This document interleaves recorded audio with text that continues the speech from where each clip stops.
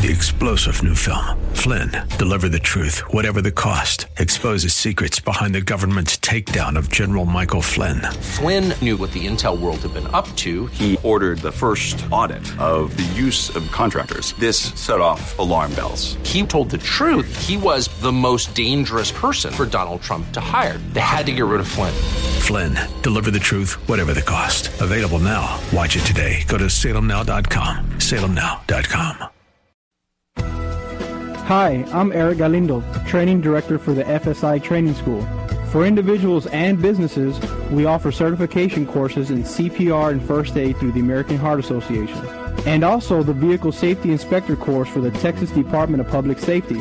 Courses are available every week for your convenience. Call me, Eric, at 210-314-2615. That's 210-314-2615. What makes Rose Cleaners the best in dry cleaning? They do my laundry the way I like it. The wonderful customer service. Personal quality. I have some things I like done with my clothes that I ask for, and it's always done. They do good work. I just love Rose Cleaners. Very excellent customer service, and they've made me very happy since I've been here. They've got friendly employees when you walk in, and they haven't lost any of my clothes in 19 years. Rose Cleaners, serving San Antonio for over 20 years. And now a word from one of our Bible Live sponsors. Our company is so proud and excited to sponsor the Bible Live. As a businessman, I have to make decisions every day about how to best invest time, personnel, and resources for the best return and results. The scriptures say there are two things on earth that will last forever: God's Word and the souls of people. It's my hope that you, your family, your church, and perhaps even your business will pray about giving a tax-deductible donation to the Bible Live at this time. Together, let's expand this historic broadcast of the scriptures to other cities across our nation. A sound investment for both time and eternity. You can donate by credit card at the Bible Live website, www.thebiblelive.com, or mail your check for the Bible Live to P.O. Box 18888. That's P.O. Box 18888, San Antonio, Texas 78218. Welcome to the Bible Live Quiz Hour.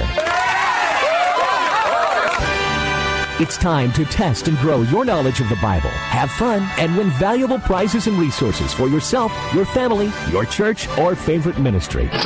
Here's how it works. Listen to the Bible Live Scripture Reading Program, weeknights at 8. Not a program about the Bible itself. Hear a 15 to 20-minute reading each weeknight. The entire Bible every year. Then on Sunday nights at 9, join us here for the Bible Live Quiz Hour. Soapy will ask questions from the past week's Bible Live readings. You call in with the correct answers, and you win. It's just that simple. So get out your Bible, put on your thinking cap, and hit that speed dial. Because here's the host of the Bible Live, your Apache Indian scout through the Book of Books, Soapy Dollar.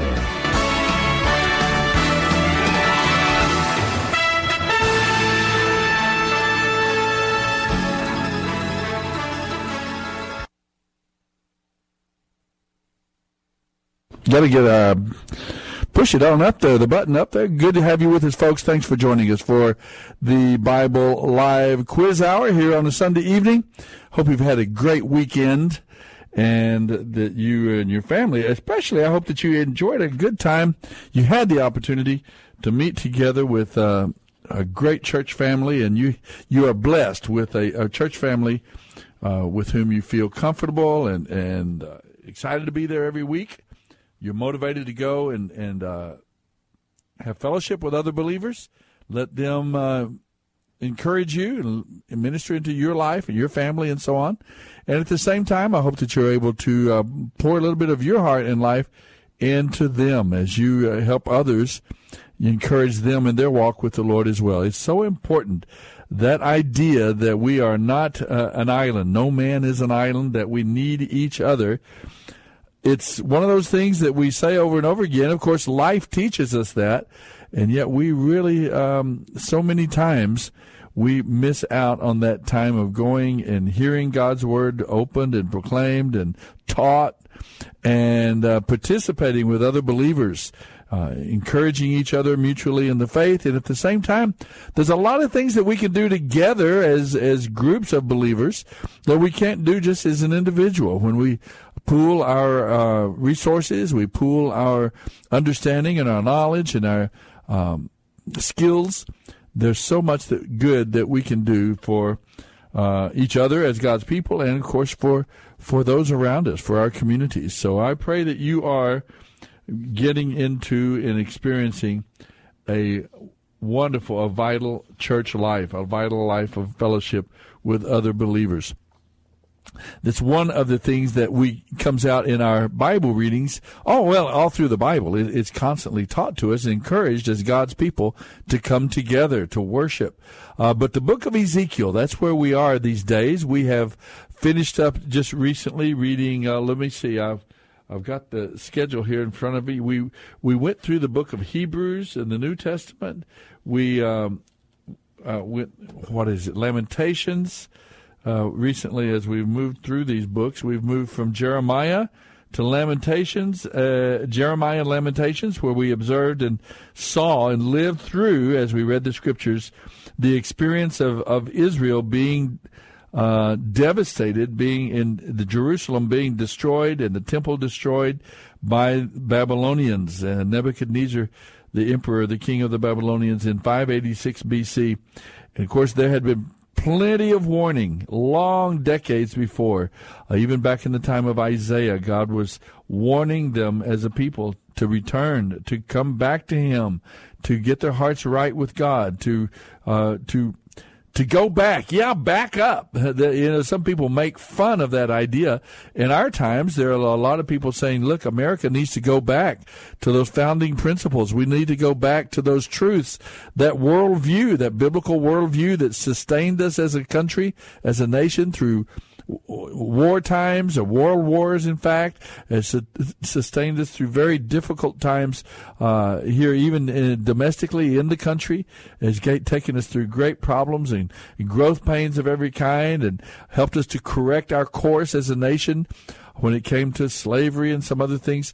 And yet, for some reason, we have been intent on abandoning the biblical, God-centered worldview, and we are suffering the consequences ourselves, just as in the times of Isaiah and Jeremiah. They warned the people of Israel over and over again, God is going to judge you. God is judging our country, and He's going to destroy us and take away the blessings and the prosperity and so on, His protection from us, if we don't return to Him. And, of course, so many have been saying that same thing. I listened to a preacher last night. Oh, my lands, his name went right out of my brain.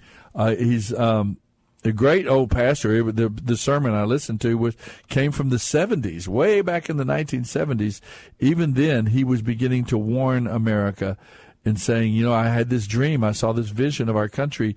We're headed toward judgment. God is going to destroy us and so on. And he, in his sermon, he predicted so many things way back in the 70s that we are seeing today. So many of the social ills and the social problems that we are seeing in our society, he predicted. And it was really quite amazing to listen to it. So we, too, are being warned. God always warns people. He always warns of judgment and gives an opportunity for repentance and to turn back to God and to avoid His judgment if there is a will to do so. So maybe, who knows, will we pay attention? Will we listen? I don't exactly know what will be the sign of that if America turns back and away from our swing toward sin and wickedness in so many different ways through the culture. Obviously, Soapy Dollar is not the only one that you've heard talking about this. Over and over again, we're hearing it. And frankly, not even from believers, not even just simply from believers and God's people and God's preachers and and teachers from the Scriptures and so on. Not only from now, it's becoming almost nationwide. Everybody is lamenting that we are in the wrong place. We're headed the wrong direction. We're doing something wrong, but I'm not sure if anybody wants to do anything about it. If we want to change our hearts and change our practices, and I don't know what it would take. To be very honest with you, I think that each of us as believers, we just gotta make up our own minds. First at a personal level, then at our family and our relationships level. Get back to God, and I think that's what I mean by we need to get back to church. I mean, it sounds like a cliche, and going to church just in and of itself isn't a solution. But if God's people start coming back together and pulling together and praying together and giving an emphasis again once more to worshiping God and being with God and tuning up the spiritual dimension of our lives through being with God's people, it will have an unbelievable effect on us and cumulatively on the society, on our neighborhoods, on our city, on our nation. So that's why I encourage you to get into a Bible-believing, Jesus-loving, Spirit-guided congregation of people where the pastor loves his people and serves his people with a gentle and humble spirit, teaches the Word of God, where God's people love each other. They esteem each other, respect each other. They love those around us and try to reach out, not compromising with sin by any stretch, not compromising with wickedness, but humbly and graciously serving our city and our community and our neighbors. And you know what I mean. We're talking about good, healthy, a healthy congregation of people. The one that you go to and you walk in and you just feel the presence of God, and you feel and you know the people there are truly worshiping the Lord. I hope you have a church fellowship like that. I really do. And I hope that you are experiencing the blessing that comes and the encouragement that comes from walking with the Lord and to your own spiritual life as we grow in that way. Well, that's what the book of Ezekiel is all about. Isaiah, Jeremiah, they were teaching and preaching and leading the people as they led up to the time of judgment, as they led up to the time of destruction. At the same time that they are over in the promised land, preparing the people and warning the people about the destruction of Jerusalem, about the coming judgment, about the destruction of the temple. This young man named Ezekiel, he's 22 years of age. He was taken over into Babylon somewhere in one of the earlier attacks on Jerusalem. Remember, Nebuchadnezzar attacked Israel and Jerusalem 3 times. One in, somewhere 605 BC, I believe it was, as he was making his way over to the famous Battle of Carchemish. So the 605, and that's when he took a great number he was returning actually from the Battle of Carchemish, and he took a number of people. That's when he took Daniel, Shadrach, Meshach, Abednego, some of the famous, more well-known exiles. He took them over into Babylon, and probably at that time is when he took Ezekiel, this young man who was a seminary student. He was studying for the priesthood. He was preparing to be a priest, a Levite, and help lead the people of Israel. And God called him into the ministry as a prophet of God. He was a younger contemporary of Jeremiah. But all the while Jeremiah was ministering to the people still in Judah, Ezekiel was preaching and prophesying to those already exiled in Babylon after the defeat of Jehoiakim later in 597. So Nebuchadnezzar invaded Israel in 605 and later in 597, and finally for the last time in 586 BC. Now, we've read the first how many chapters now have we read of Ezekiel already? We've read chapters 1 through 22, 1 into chapter 22, and I'll open the scriptures here, and I'll give you a few questions in just a moment that you can answer about this particular book of the Bible, this particular prophet. Ezekiel was a man who, in the midst of that difficult time, he chose to obey God. Although he was a priest, we find that in chapter 1, verse 3, he served as a street preacher, actually, on the streets of Babylon for 22 years, telling everyone there about God's judgment and salvation and calling them to repent and obey the Lord. And Ezekiel lived what he preached.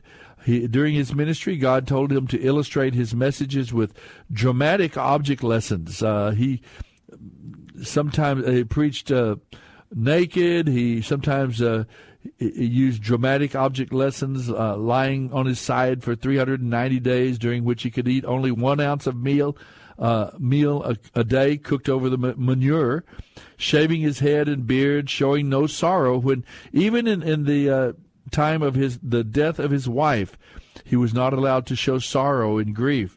But he faithfully continued to proclaim God's word to the people of Babylon and to the people of Israel that were there in the country. Remarkable individual, this guy. He was musical. He understood street theater, the power of arts, the power of speech and rhetoric.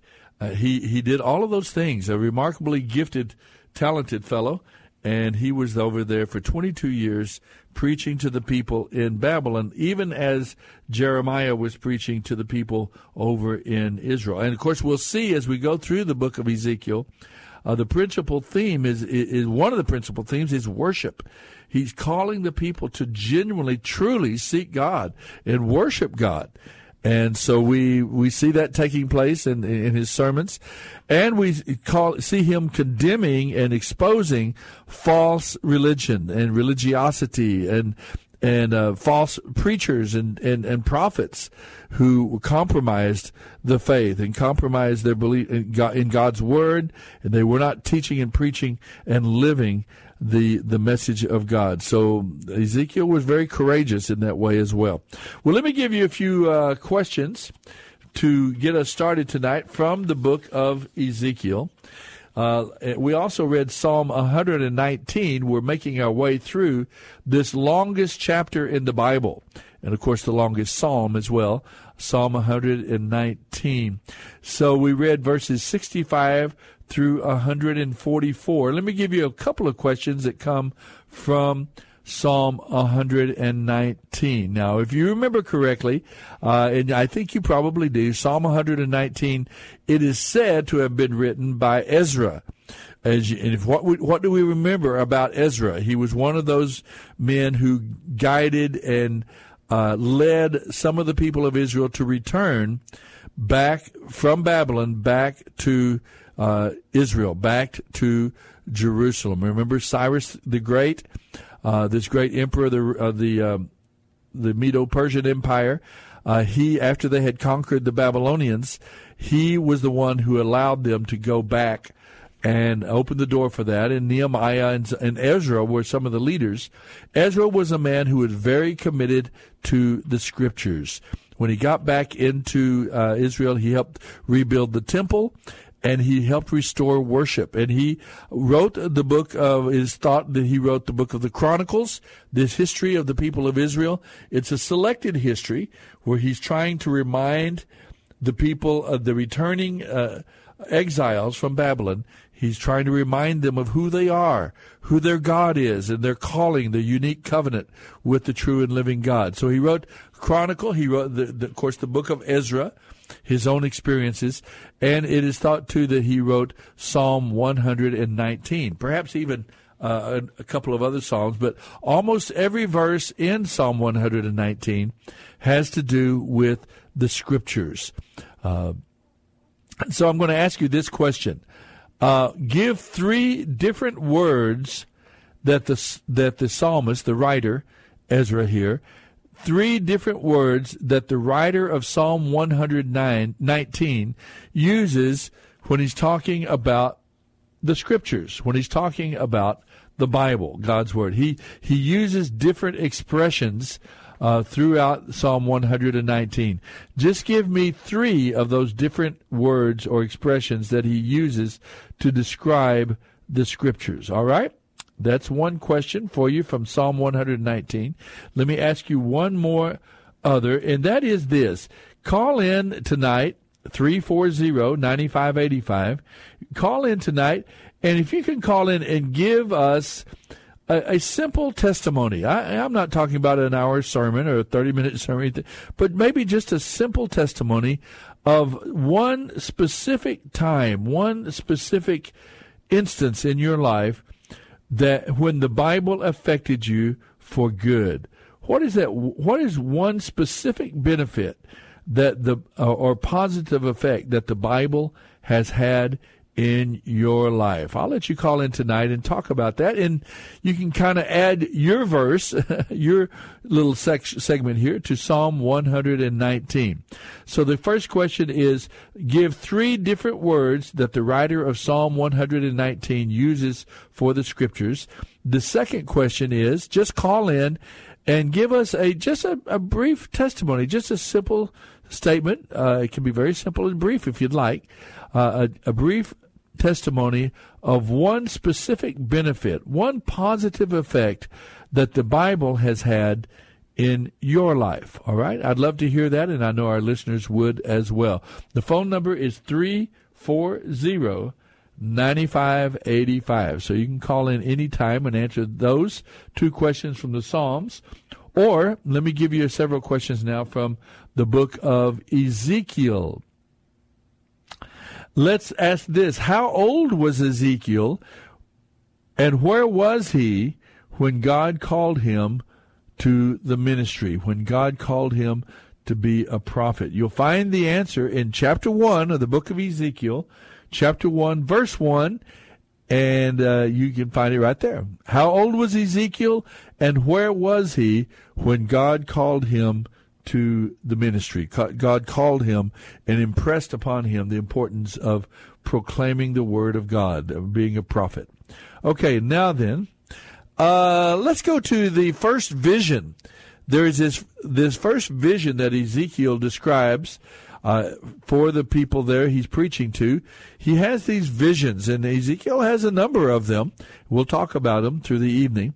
But what were the 4 faces of the 4 beings in Ezekiel's first vision? There were 4 faces, 4 different beings in his initial vision. What were the 4 faces that he saw? That's found in chapter 1, verse 10. Okay.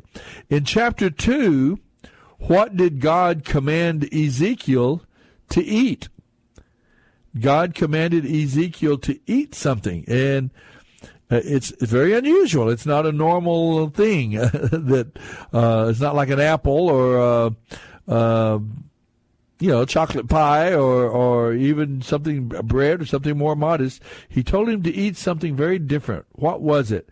In chapter 2, verse 8, and you can read about it as well in chapter 3, verses 1 through 3. Ezekiel 2:8, Ezekiel 3:1 through 3. What did God command Ezekiel to eat? Okay, well, let me see here. Let me jump down a little further into the book so all the questions don't come from those opening chapters. This is a famous imagery that even Jeremiah used this imagery in his preaching as well. In chapter 10 of the book of Ezekiel, Ezekiel sees the same 4 beings. Let me see if is that the right? No, I'm wanting to ask this other question. In the false prophets and the corrupt leaders that were trying to lead and influence the people, God's people there in Babylon, these false prophets and corrupt leaders, that is always a problem that people have to deal with. We have to deal with it today as well. They told the people that Jerusalem was safe from the Babylonians, that they were like meat that was being kept safe in what? They were like meat that was being kept safe in what? All right. So what is the answer to that? 340-9585. 340-9585. If you'd like to call and answer any of those questions, I'll have my eye here on the phone, and would love to take your call. Don't go away now. We're going to take a quick break, let you hear from some of our program supporters and sponsors, and we'll come back and let you answer some of these questions, win some prizes, maybe put out some more questions for you to answer, and talk about the beauty, the power, the importance of God's Word to our lives today. Don't go away. I want you to meet my friends at the Laptop Specialist, pioneers since 1982 in serving the military, business, and personal computing needs of our city. Our ministry depends a lot on our computers, and whether it's repairs, service, upgrades, or even the purchase of a new machine, the James family and their great staff keep our equipment working, freeing us to do what we're called to do. Go to thelaptopspecialist.net or call 344-4563, 344-4563 for their 2 locations. The Laptop Specialist, Nature's Factor carpet cleaning expert Shayla James. What makes Nature's Factor better than the older carpet cleaning processes? Older systems saturate your carpet, leaving your space unusable, sometimes for up to a day because of their long dry times, plus leaving you with the risk of fungus and the dangerous chemicals left in your carpet.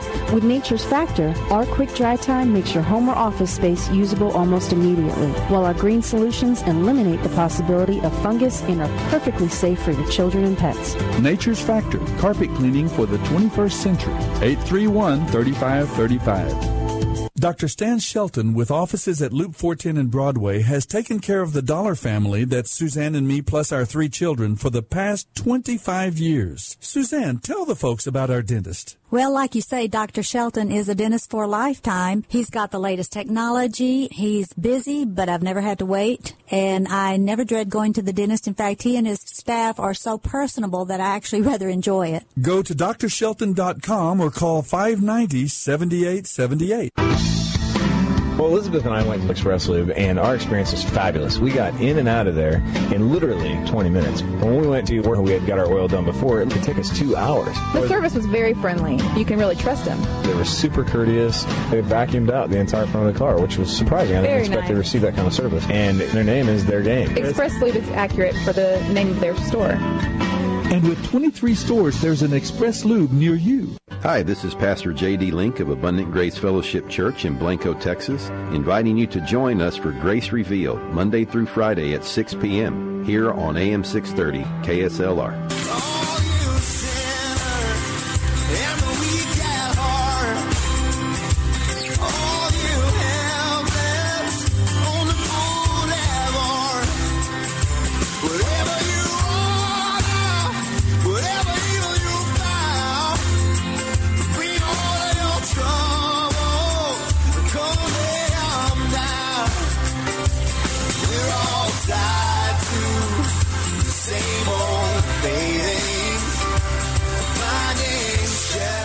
This is the Bible Live with Soapy Dollar.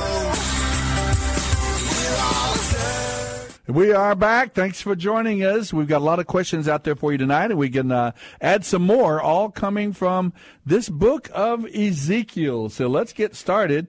See if we can bring some of our listeners up and give them a chance to answer questions, win some great prizes, and just the great prize, the great privilege we have is scratching a little deeper into the God's Word and maybe finding a little nugget that will bless our lives tonight. First one up tonight is Robert. Hi, Robert. Thanks for calling in. If I got Robert here, let me hit the button. Make sure Robert's on the line with me. Hi, Robert. Hi. Can you hear me? I can hear you just fine. Thanks for calling in. Well, thanks. I would say it was the ox, the eagle, and the lion and the man. Those were the 4 things in that vision. Exactly right. Over in Ezekiel chapter 1. The human being, the lion, the ox, and the eagle. Now, do you have? Give me a little bit more. You had some additional thoughts there about maybe what those faces meant. I really haven't looked at that one for a while, but I think some people look at some of the tribes, Rehoboam, Judah, Joseph, and Dan, perhaps. But those were 4 tribes which surrounded the tabernacle in the wilderness, and there's some indication that those faces represent the 4 tribes that surrounded the tabernacle. But I was taught that by a minister a long time ago. But now I don't just stand by that interpretation or anything, but that's something that he thought he found. Yeah, there has been a lot of conjecture about this particular vision that Ezekiel has. Each of the 4 living beings, there's 4 faces, and to some degree, had Sukkot in the park today. 4 of the congregations in the San Antonio area, really, who observe Torah. We had Sukkot in the park today, even though it's a little early. Sukkot really just began, and I'm looking at the blood moon right now, and I don't see any stars, and it's pretty exciting right now. Isn't it? It is. It truly is. Did you see the moon earlier today? This morning, I was up very, very early, about 5:30 or 6, getting ready for our workout at Lackland Air Force Base with the trainees, and man, you talk about a big moon. It was so big you just felt like you could reach up and touch it right there hanging over the horizon. It's a beautiful time of the year, and it's some amazing things going on. It really are, Robert. Thanks for calling. I'm going to turn you over to John and let him, if you don't mind, take down some information, and we'll try to shoot you some gifts and prizes. All right? Well, by the way, there could be judgments coming with this blood moon, but I think right now the saints of the Most High, they are gathering into their camps for Sukkot, and they'll be in the place of protection. And right now, I think there could be some judgments coming for our country pretty soon. I'll be honest with you. I think they've already started coming. I think you know how, as you look in the Old Testament, the way judgment came upon people, that there was, it was a slow process. God gave time for repentance and time, and He kept giving warnings.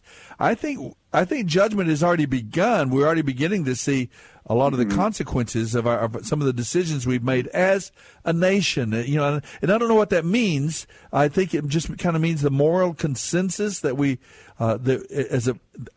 generally, I don't know when there's enough believers to make a difference, when there's that critical mass that we might reach in terms of our lives, in terms of our prayers.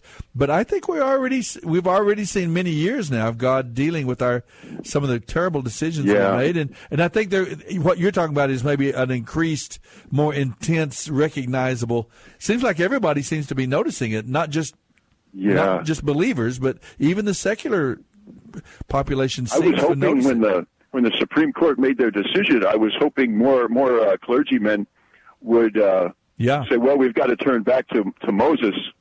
And the reason that people got off track and it started to get so loose in our country is that we got away from the law of Moses. Exactly. And I think that we're paying for that. But I haven't seen it. That many clergymen are really doing that. They're just sort of saying the same old thing. And I thought the Pope, he was kind of downcast and kind of shy.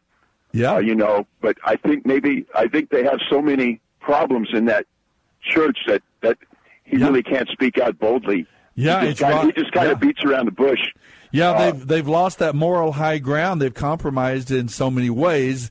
And I'm not talking particularly personally about it. I don't even know the man. I don't know at all about his spiritual life. Or I guess I would assume, and give him the benefit of being a sincere believer. It's hard for a 7-year-old man to go out there and preach boldly. You need that 22-year-old Ezekiel, right? Somebody with... Well, and also he's doing it in another language. True. So I think we need somebody to really speak out. So hopefully that's going to be coming. Robert, I'm praying with you in that very, very same way, and you're very encouraging the call today, and the folks gathering together to worship God and seek the Lord's face in united way. That's always encouraging. I think that God sees that and will respond to that. I really do. Don't hang up now, okay? Yes, sir. Don't hang up. Talk to John. Let's go and talk with Austin, who has also called in. Richard, you and David, don't hang up. I'm going to try to move as quickly as I can through our callers and give you all a chance to answer some questions for us, help clear up some of these things, and also share some of your thoughts about these times we're living in and maybe the relevance of God's message to us as it comes from the book of Ezekiel. So, Austin, thanks for calling in. What's going on in your world today? Hi. Well, I was interested in testifying about the Word, like you said, but I'll try and answer any questions you'd like me to. Oh, I'd love to hear that. That to me would be so special to hear some way that the Scriptures have been helpful to you or impacted your life, some specific way. Well, there's a number of ways. I guess I'll go for the pragmatic rather than the small miraculous things that have happened. Well, I like them all. When I've at first, when I tried to just copy down and memorize positive verses as they occurred to me, I didn't get much out of that. But then when I focused on the verses that were actual promises that I felt like applied to me or that were particularly meaningful and memorized those, that really affected me and improved my outlook a lot. And another thing that has really helped me is when I discovered study Bibles. Yes. And the illumination that those notes at the bottom can provide from scholars. It really does help, doesn't it, Austin, to have, I mean, I'm not saying we have to have it because I think the Scriptures can speak at, they're like an onion. They can speak to us at various levels of our life and experience.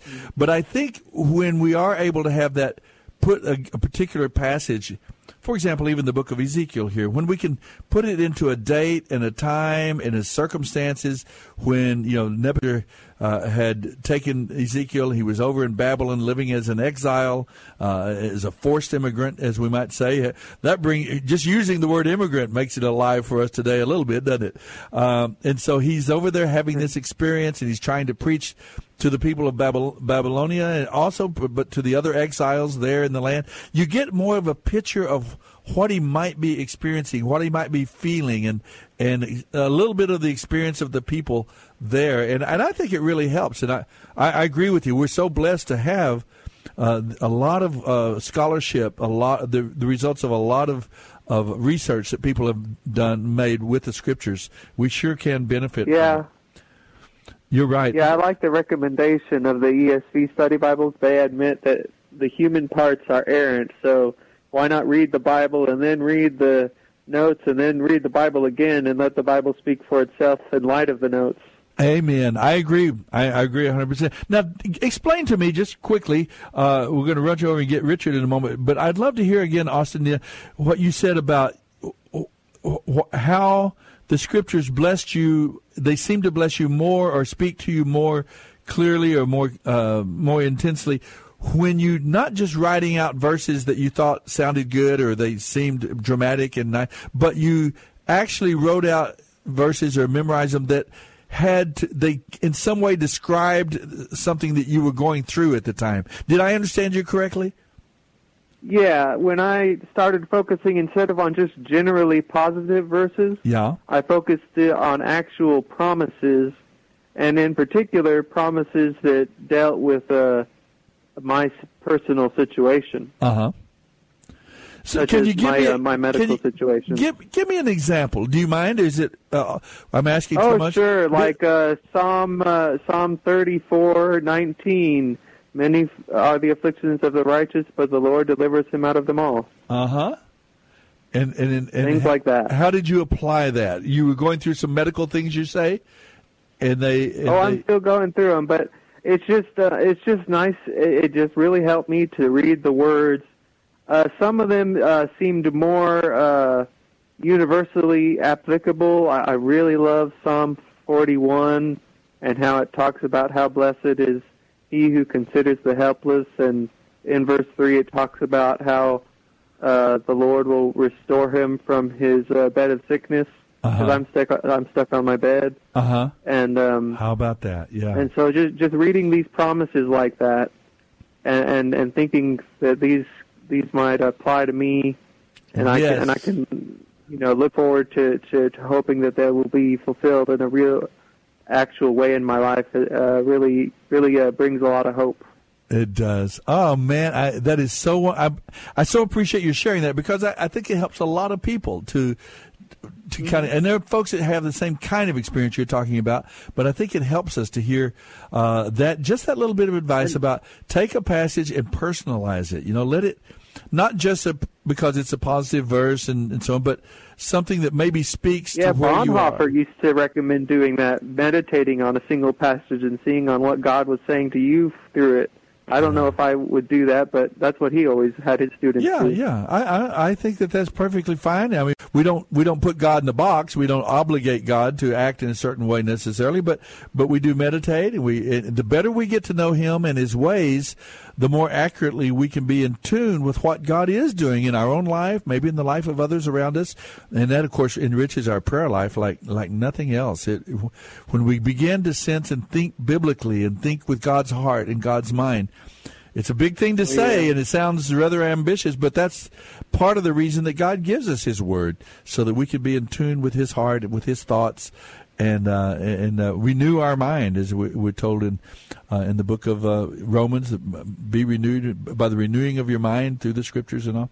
Thank you so much, Austin. Yeah. That's great. Don't hang up. Talk to John, and let me send you a little packet, maybe a gift or two, okay? All right. Thank you. All right. You bet. Don't hang up. Hang in there. And let's go and visit with Richard. Thank you, Richard. I am so glad you're patient enough to stay with us. And I want to encourage David to hang on there as well. We'll get over there as quickly as we can. Richard, how are you? It's Richard. How are you doing tonight? Pretty good, Sophie. How's Jacob?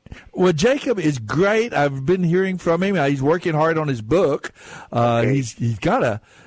I'm just praying for him in this wonderful 2-volume book that he's trying to come out with, talking about as a Hebrew scholar and someone who knows the Jewish tradition and language and history, trying to bring that to bear as we look at the Scriptures. And we've already been enriched so greatly by his comments and his insights over the months and years that passed. But he's trying to pull together this book now that he's been working on for a long, long time. Gotcha. So I'm excited about it. I wanted to answer the question on what Ezekiel 8. Yes. During his 390 days. Yeah, that's something. It's a very unusual thing. It's not a steak and it's not a hamburger. What did God command Ezekiel to eat? What bothers me is why the Lord made him lay on his left side for so many days. It seems so cruel to me. But it was bread. Well, actually, it was not. Maybe we're looking at a different passage, but in Ezekiel 2, verse 8, it says, "Son of man, listen to what I say to you. Do not join them in their rebellion." And he's talking about these false teachers and false preachers. "Open your mouth and eat what I give you." And then I looked and saw a hand reaching out to me, and in his hand he held, it wasn't bread. What was it? I can't answer that, Richard. We got to leave that out there. That's a good. I tried to trick you, but it didn't work. Well, I wanted to tell you something else. I tell you what, it usually works because but I really do want someone to answer that one. Let's give you another question though, because I'm almost certain there's another question that you can. Well, I go by memory. I read the Bible, but I can't remember. I know what you mean. Don't worry, we'll find one. I'm pretty sure that you're going to be able to. I wanted to ask you something real important that's been bothering me for years. What is it? Was it Nebuchadnezzar that wanted to build this tall tower, and he shot an arrow into the air? Is that the same? Do I have that right? I'm going to have to. Maybe we'll call on our listeners out there. Let this wonderful resource we have out there. He wanted to do something, I guess, greater than God. So he wanted to make a tower to the heavens or something. Is that when now that language you just now used? They talked in tongues after he shot the last arrow when it was real high. Well, Richard, let me think on that a moment. I do remember. Was that just prior to his? Remember, he had an experience in Nebuchadnezzar there when he went insane.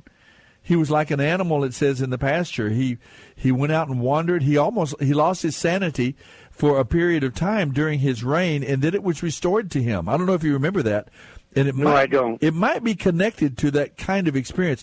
Maybe one of our listeners, it also reminds me of the Tower of Babel. Remember, they built that tower so that they would not be scattered through the world, as God had told them to scatter, spread out, fill the earth, and they were trying to stay together. And at the Tower of Babel in Genesis chapter 11, then we see God using languages, confusing their language to make the people scatter. I want to let you go real quick, Okay. but I wanted to mention something to you. Sure, tell me. About 8 years ago, you wanted a testament where I've been reading the Bible for a long time, but I go by memory when people ask me questions. Anyway, it was at night, and I was sleeping, and I had a voice. I know it wasn't God. Probably wasn't Satan. But I was driving a Chevy Chevette. That's a little tiny car. Yeah. And the voice told me, this is the God's truth. If God was by me right now, he would agree with me. The voice said, get rid of that car tomorrow. I did what the voice said because I thought maybe it was God. So I got a great big Cadillac. and it was a real reasonable price. That's why I got it. One day later, a drunk went through a traffic light and hit the wife and the two girls in the side of the car. Oh. Were they protected? That was a saving moment, and it didn't hurt them at all. Oh. Isn't that And the man wonderful? was drunk. He was driving a van. Anyway, I wanted to let you know that that voice... Richard, I don't know whose voice story. it was. All I know is I did what it said. Yeah, it's very personal, amazing story. Frankly, I simply have no doubts at all. I believe in all of our lives, probably a lot of times even unseen and unnoticed, God has saved our bacon. He has saved our lives. I believe that, really. Times. And this thing about I think God right now is weeping for this country, especially over this abortion thing. Yeah. It's I'm going to let you go, Sophie. Yeah, thank you, brother. I appreciate you calling in, Richard. Let's go and visit quickly with David and pick up his thoughts as well before we have to go to our break time at the top of the hour. If you'd like to call and join us, 340-9585, 340-9585. And we've been asking you the questions coming from the book of Ezekiel tonight. And now Richard just asked us this question about, do you remember, was it Nebuchadnezzar who he was thinking of his experience of shooting an arrow and wanting to build a tower? Yes, I remember he wanted to build something. He built that huge statue. Was that Nebuchadnezzar or that Darius? One of the emperors of Babylon built this huge statue. And that was where Daniel did not fall in worship, and Daniel was thrown into the lion's den. So you have a number of situations and experiences that are sort of alike. You see God dealing with these emperors of Babylon. But Richard was asking, was there a time when Nebuchadnezzar had that kind of experience? If you can remember that for us and help us out, look in your Bible and you have some knowledge on that, give us a call and we'll be glad to share some prizes with you just for calling in and helping us with Richard's question tonight. Let's go quickly, though, and visit with David before I use the time up for this segment of the program. Hi, David. How are you tonight? Hi, I'm doing well, Soapy. Thanks. I'm glad to hear your voice. What's going on in your world? Anything special or anything in particular that you want to share with us tonight? Oh, well, I'm just thankful and grateful for God's grace in my life, and I'm grateful that He continues to work and teach me things and reveal more of His truth to me, and I'm just grateful that He saved me. It's a blessing being a Christian. Amazing, David. I was telling some of the airmen, some of the basic trainees, we had over 1,700 basic trainees come to our Bible studies this morning out at Lackland, and it's just wow. Oh, it's just an incredible thing. Over 100 every weekend, making the first-time decision to trust Christ and beginning their journey of a lifetime to walking with the Lord. And I was just talking about that fact that how incredibly it is to. I'm a 66-year-old man, and most of these guys are somewhere between 18 and 25, and I'm talking to them about the incredible blessing it is to walk through all the seasons of life, from young man, young married couple, and parents, and all that sort of thing. Now as grandparents, and just walk through life with your Creator, with God Himself. and just being able to get up every morning and know that you're part of His plan and you're connected to Him and what He's doing and who He is and what He's doing in our world. It's an astounding privilege we have, isn't it? I mean, it's almost an unspeakable joy and privilege. It really is, and I think sometimes maybe we take it for granted, and we really shouldn't. Not anymore. I think the older you get, I think you stop taking that for granted. But now, how long have you been walking with the Lord? A lot of years? Yes, well, it's been about close to 30 years. I was converted while I was in college. So. Is that right? How about that?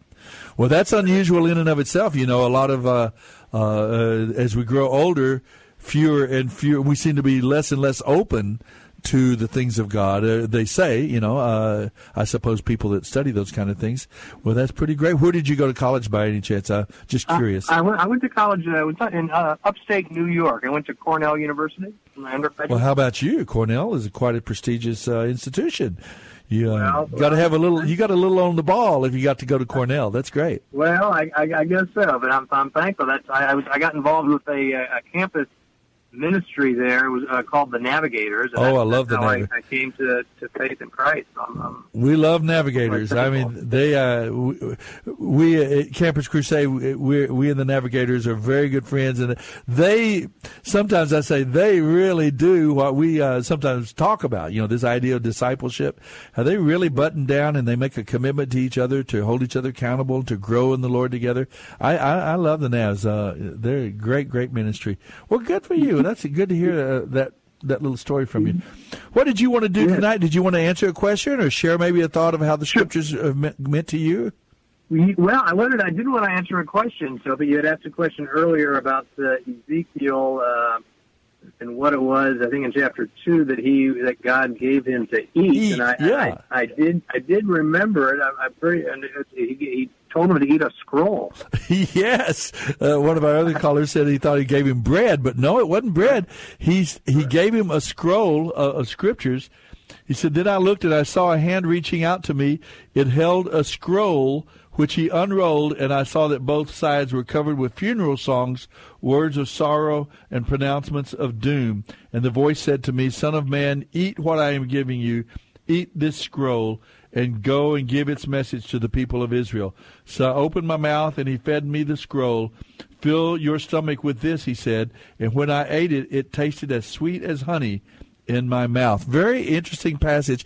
You know, Jeremiah said, "Thy words were found, and I did eat them, and thy words were unto me the joy and rejoicing of my heart," in chapter 15, verse 16.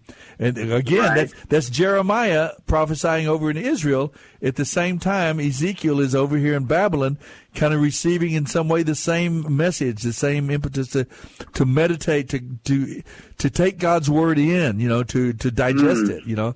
It's a great word for us. Yeah, it is. Yeah, and I haven't read Ezekiel. It's been quite a while, but but I did remember. I recall that. Yeah. He told him to eat God's word. God's word. Amen. Good admonition for all of us, isn't it? Thank you, brother. Yeah. David, thanks for calling in. Let me turn you over to John, and if you'd like, and I'd love to send you a little gift package with some of our coupons and gift certificates from our sponsor, just to be a little blessing if we can to you and your life. Thanks a lot. Okay, thank you, Soapy. You bet. Have a good night. Well, wow, great calls tonight from Robert, Austin, Richard, from David. Maybe you could give us a call, 340-9585. And just before we take our break here in a moment, I'm going to give you some new questions. You can always call in and give us just a brief testimony of maybe one specific benefit, one positive effect that the Bible has had in your life. That's one thing you can call about.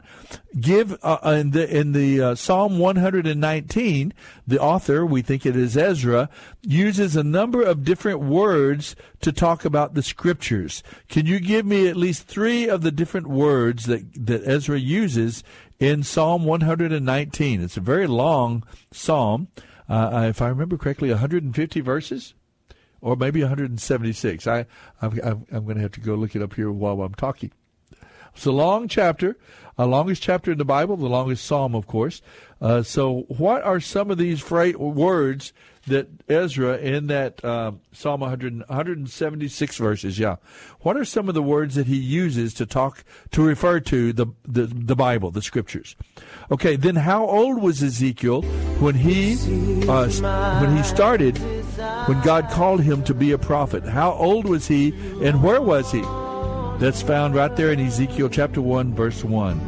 And then the false prophets and corrupt leaders that were talking to the people, misleading the people, they told the people that Jerusalem was safe from the Babylonians, that in fact they were like the meat that is kept safe in what? And it's the same imagery actually that Jeremiah uses over there in Jerusalem. So give us a call if you know the answer, 340-9585. We'll be back with our final segment from the Bible Live. Oh, for 1,000 tongues to sing my great Redeemer's praise. With that theme, we introduce our program, the Baptist Bible Hour, each Sunday morning at 9 o'clock here on KSLR. I hope that you will join us as we bring messages from the Word of God with an emphasis on the truth of His divine sovereignty.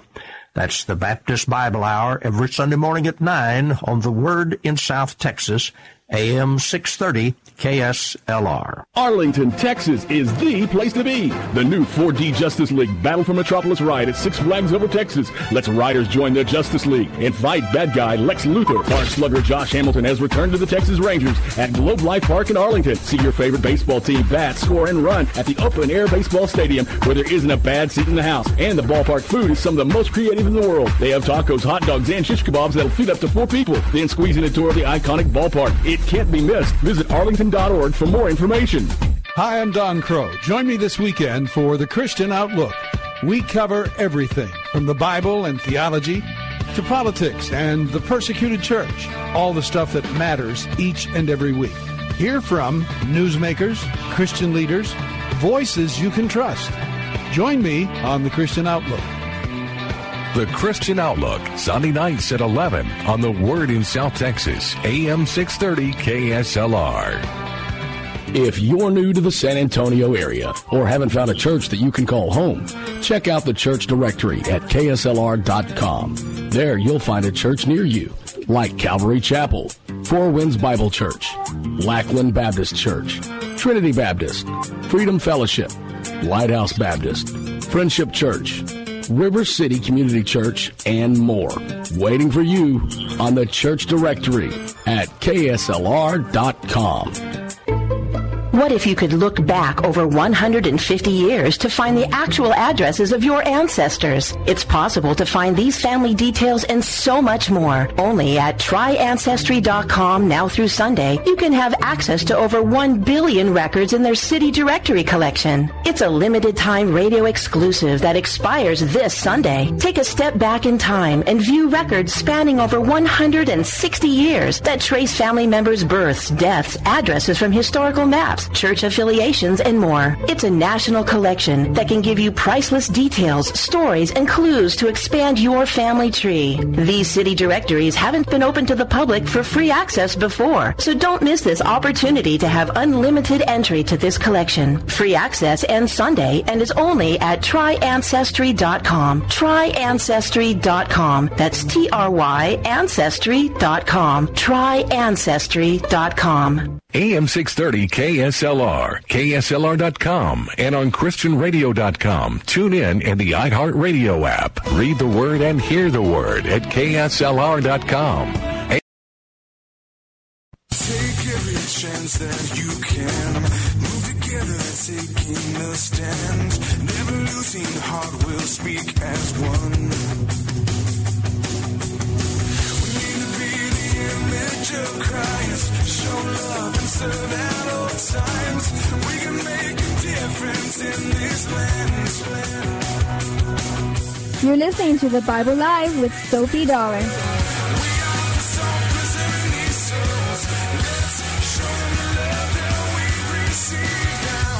All right, we are back. This is the Bible Live. We are the salt, we are the light.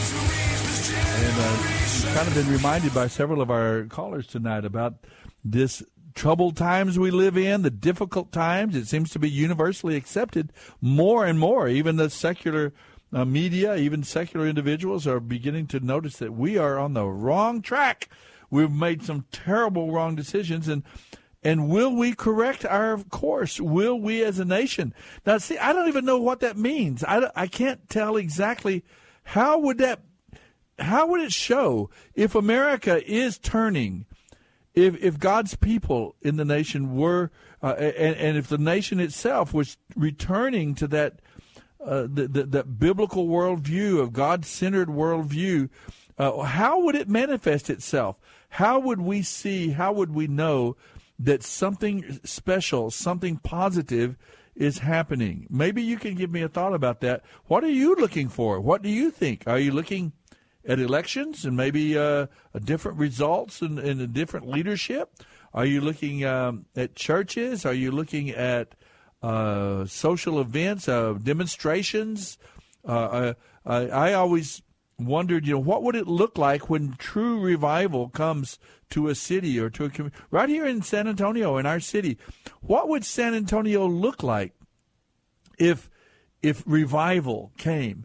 And, I forget who it was. Was it Richard? It was talking about several congregations coming together to worship God and to celebrate worship together in the park. And I always thought that would be one of those things. You'd see young people singing songs of praise and enjoying and laughing in the parks. You would see people coming together in prayer meetings in their neighborhoods, and you'd see special gatherings of breakfasts and lunches where people are coming together with the purpose of praying or seeking God's face, sharing the gospel. It seems like more and more you would see evidences of movement among God's people, activity where they're reaching out, they're touching, they're doing things in the name of Jesus clearly and overtly, not just clandestinely, not just hidden, but really things happening. What would you look for? What do you think would be a good sign that here in our own city or even in the nation, what would be a sign that maybe we're turning a corner? Maybe we are indeed finally heeding God's warnings and the Scriptures and turning back to the Lord. Maybe you can give us your thoughts on that. Let's go to visit with another one of our listeners. Harold is calling in tonight. Good to hear from you, Harold. It's nice to hear from you, Soapy. Thank you. We're into this rich book, the book of Ezekiel. I forget from year to year when I come to this book. It's an astounding young man. Incredible giftedness. And we see some wonderful passages. This vision of the wheel within a wheel. We see this vision of the four faces here. We actually see that same vision again in chapter 10. About the four faces of these four creatures. And then we see, remember Ezekiel's famous sermon about the valley of dry bones and that, all of those. I read that. There's so many powerful, beautiful sermons and messages here for us, for our times as well, in the book of Ezekiel. Well, let's go to you though. What did you have in mind tonight? Well, I wanted to share a little thing that happened with me today. Okay. I haven't, what am I trying to say? My boy just walked in the room and it's about him, so I had to shoot him off. But, okay. But, I've been in trouble, despair, and just a radical. That's why I haven't called. But, I guess because I'm running. But, this morning I went to the Christian bookstore. The best time to go is around noon on Sunday because everyone's in church.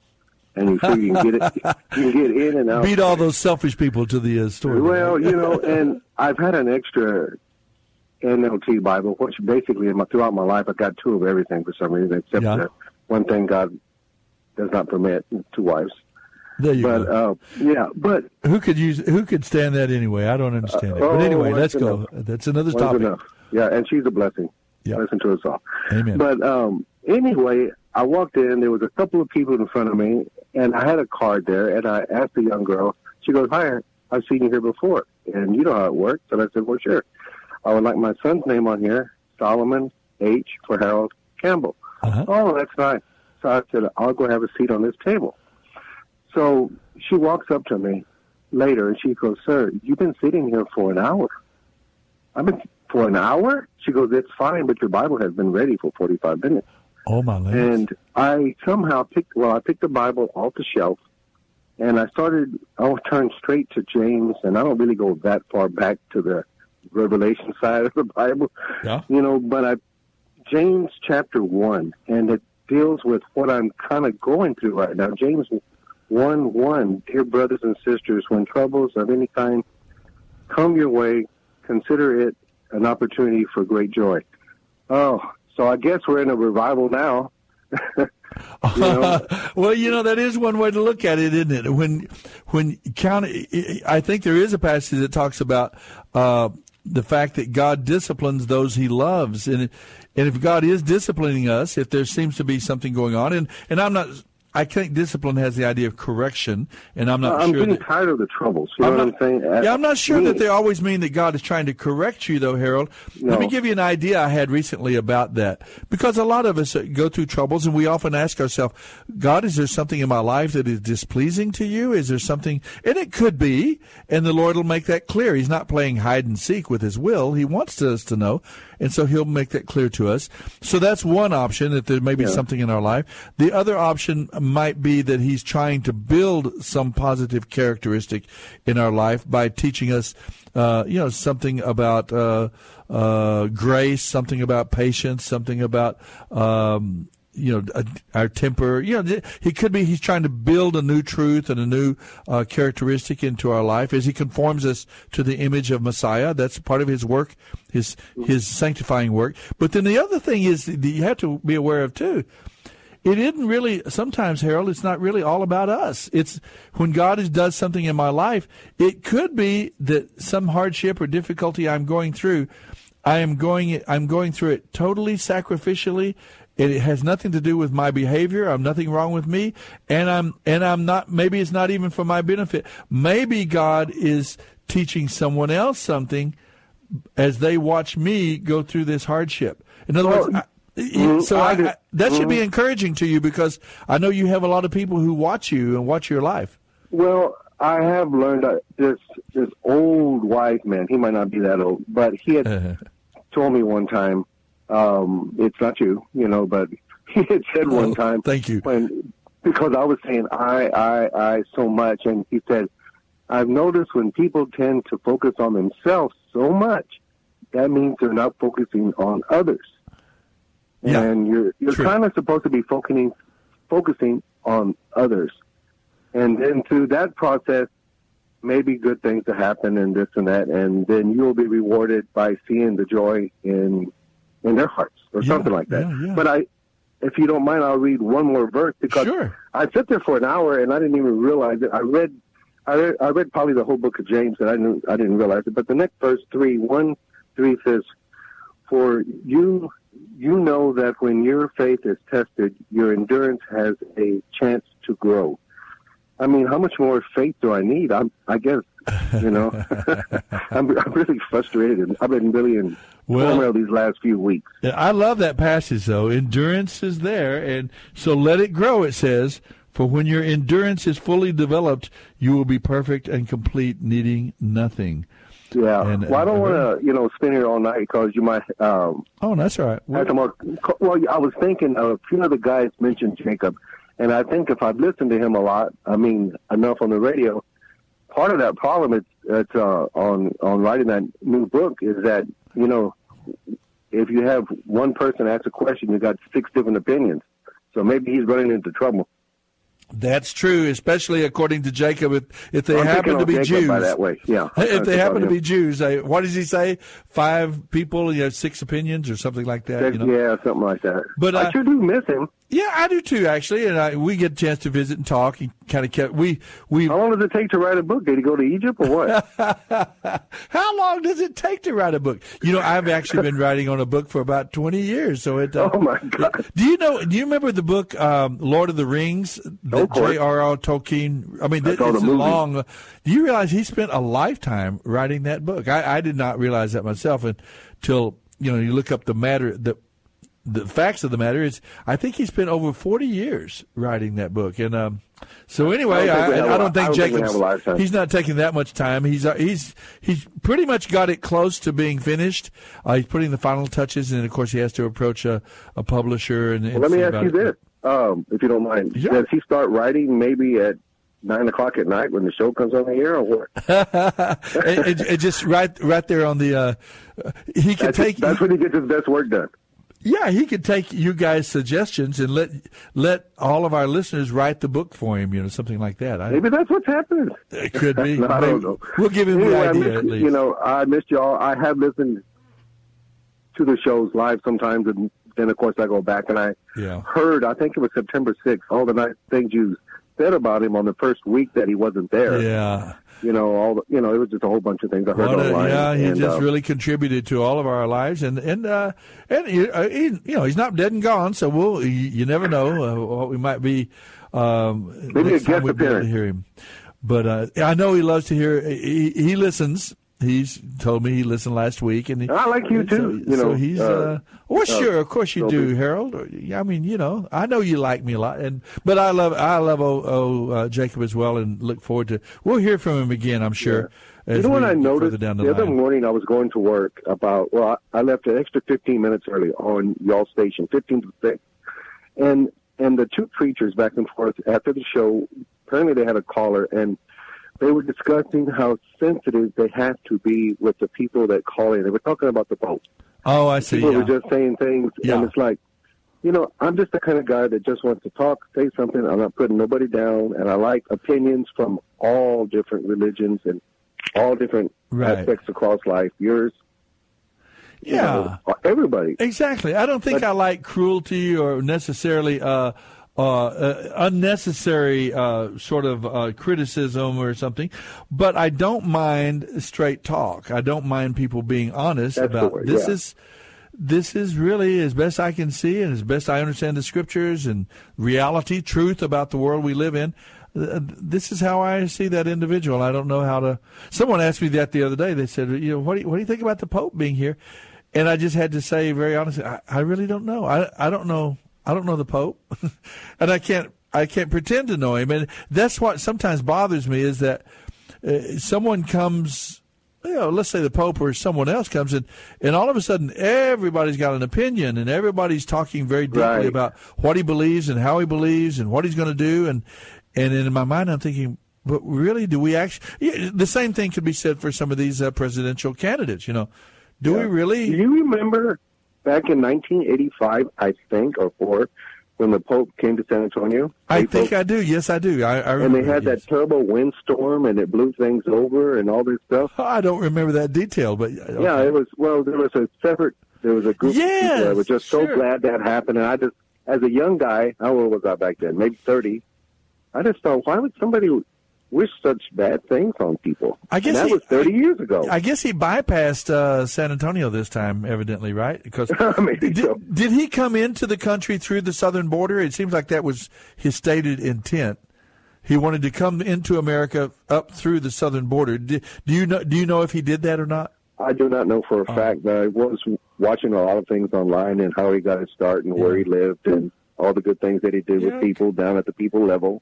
Yeah, well, I probably could benefit from learning some of that stuff too. I assume he's not a total charlatan or a total wicked person. I think we benefit from each other. Yeah, probably so. I just don't, but I just have to confess, I really don't know much about him. Now, of course, I don't believe in the papacy and the doctrine, where Catholics get the idea somehow that I know, he is the special. That's not what our show's about. I mean, that's not what your show's about. It's just exchanging information. Well, it's information. It's thoughts about how we think. I assume he has some benefit of some good thinking about some of the world situations and so on. So I'll take it at face value, and then, of course. Yes, and I think that's great. That's all we can do. I have a lot of good Catholic friends. It's all any of us can do, right? Harold, I'm glad you called. It's good to hear you. Thanks for answering again for me. Yeah, John was telling me, Harold has called back. Yeah, we hadn't talked to Harold in a while, so I'm glad you did. All right, thank you very much. You bet, man. Take care now. Bye-bye. Well, there you go, folks. We are just coming down to the last 10, 15 minutes of our program, so you can give us a call if you'd like. Let me answer some of these questions that have been out on the airwaves now for a pretty good number of minutes. It says, give 3 words that the writer of Psalm 119 uses for the Scriptures.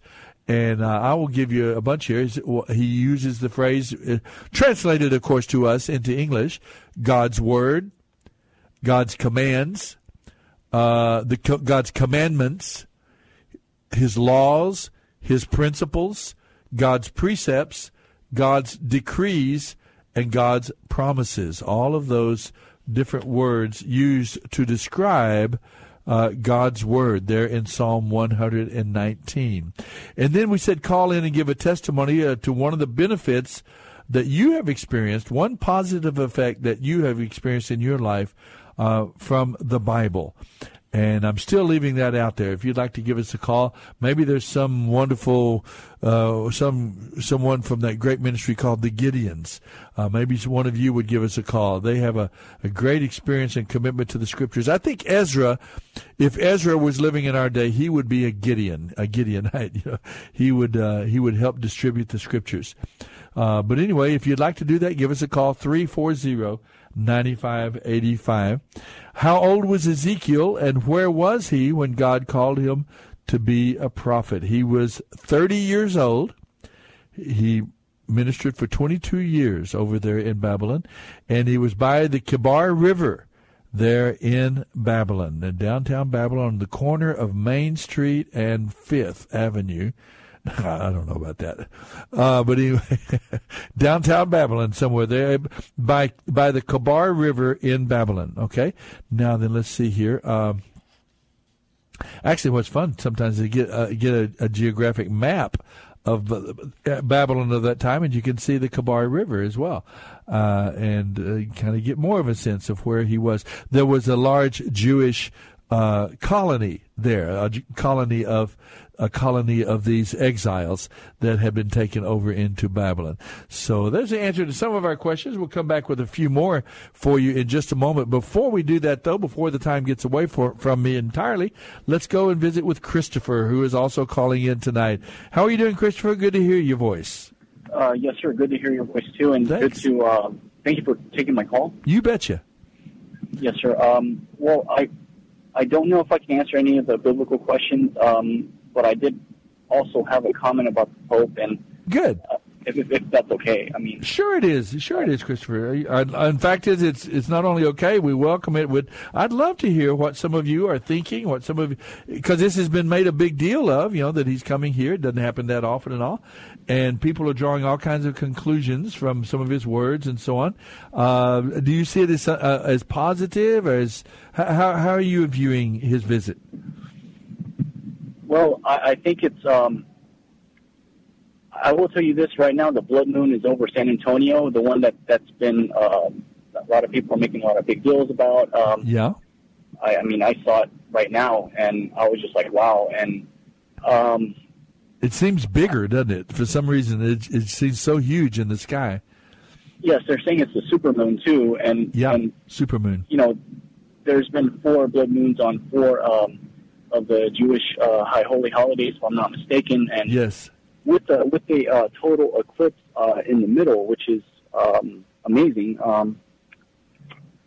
I just wanted to say that I like this Pope. Although I'm not Catholic, I have to say that I really have a lot of good feelings about him. I don't feel anything. I know that we can't go based on our feelings. The Bible says that we can't trust our own heart. That we have to go by truth and the Word of God. But I don't think that a lot of people are saying, "Oh, he's the Antichrist" and things of that nature. I think that's slander. I don't think it's right to call him that. I think we should wait and see what he does. I do have to say that I like the things that he addressed, the issues that he has taken on. That is a lot for a Pope to take on. I mean, he has done it all within a span of 2 days while being here. Right, and he's an older man, so that's This is. I saw him coming down the steps of somewhere, and at times he would be with the president, and he was looked like he was almost asleep. And I think he's in his 70s, 76 or something like that. Maybe I'm wrong about that, but yeah, he's here at great personal effort and sacrifice, I'd say. So I agree with you. I don't see any reason particularly to be cruel or in any kind of a vicious attack.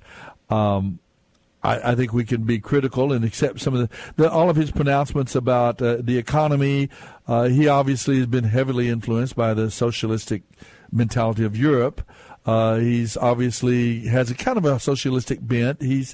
Or his pronouncements seem to be taken that way. Maybe he's just talking about us being personally good, godly, giving, generous people, but he seems to be taken in the sense of what government should do. And so one of his pronouncements about the environment, our global warming and all that sort of thing, I think he's safer and better when he sticks to moral, values of the scriptures and so on, and encourages us in there. But we just hear and try to evaluate as best we can from the point of view of the scriptures and God's truth. I suspect, it sounds to me, I can't imagine him not being a genuine, sincere believer in the Lord, and it seems impossible that he would not be at least genuine in his faith. So anyway, you didn't ask me for my opinion, but I kind of weighed in there a little bit. Anything else you want to add to that, what you say? Well, just that I think he's a good man. I'm sorry, I'm trying to do a lot of things at one time while I'm on the phone with you. I think he's genuine. I don't think he's a lot of things that people say about him. I think if they are going to think that, like a lot of people say that the president's the Antichrist. He's not the Antichrist. I can guarantee you that, because the Bible says in the book of Daniel that he's going to come from the people that destroyed the Jewish temple the second time. That means that person has to be Roman, and the Romans used 3 different Roman legions, which were the Assyrians. So it's not possible that person is President Barack Obama. Yeah. And as far as the Pope goes, we don't know the time. No man knows the day or the hour when the Son of Man returns. So we don't know when Christ is coming back. So to say that it's him just because he's of Italian descent is not fair either, because out of the Romans, there were, I believe, 10 different groups of people, and 3 of them are they're not around anymore. So there's no telling where he could come from. But I don't think it's the Pope. I don't think so. I think he's a good man. I kind of don't think so either. But I'll be honest with you, I don't get into a lot of times. Everybody's got an opinion, but I'm not sure how constructive it is to get into all this great detail about the Antichrist and this and that. I mean, frankly, although I'm mildly interested and I find it a point of curiosity, and I don't find it. In other words, I'm not totally critical of anyone who gets involved with the idea of it. But even the idea of the blood moon and this stuff. These are all things. They're curiosities. They're interesting. We won't really know what they mean until after the fact. But most of the time, when the Bible talks to us about the end times, the Antichrist, and all this stuff, what the Bible wants us to learn from it is very clear. I mean, it even makes the point. Every time Jesus is talking about the end times, every time one of the apostles is talking about the end times, they always end up their presentation by saying, so be ready. Be busy serving the Lord, be walking with the Lord, be busy loving people and living for the Lord. And so that's what you take out of it. And so I don't know, I don't recognize necessarily the end times signs. I'm not overly interested in them. What I'm interested in is being ready. I'm interested in being a man of God and walking with the Lord and trying to live as holy and pure life as I can by His grace and by His power, owing up and confessing my sins and my weaknesses to Him, but mainly just the idea of be busy in the service of the Lord. That's what we're called to do. Not there's no prize given out for guessing the date and the time, I don't guess. Man, I appreciate you calling in. It's really a great call and a great reminder to us all. Good Good ideas, good thoughts, good perspective by all of our callers tonight. This is the Bible Live Quiz Show. I hope you'll join us next Sunday night after we've read more from the book of Ezekiel all this coming week. Join with us. We look forward to hearing from you. Bible Live is dedicated to helping restore the Bible to our culture and is brought to you by Crew Military Ministry. Mailing address is P.O. Box 18888. That's Box 18888. San Antonio, Texas 78218. Hear the entire Bible every year on the Bible Live, weeknights at 9:30 on this great station. Then join SOAPY every Sunday evening at 9 o'clock for fun, inspiration, and valuable prizes on the Bible Live Quiz Show. Visit our website, BibleLive.com. That's BibleLive.com for more information about SOAPY and the Bible Live broadcast. You may also order materials at the website and make tax-deductible donations to help Crew Military minister to our military personnel and broadcast the entire Bible every year to America and the world.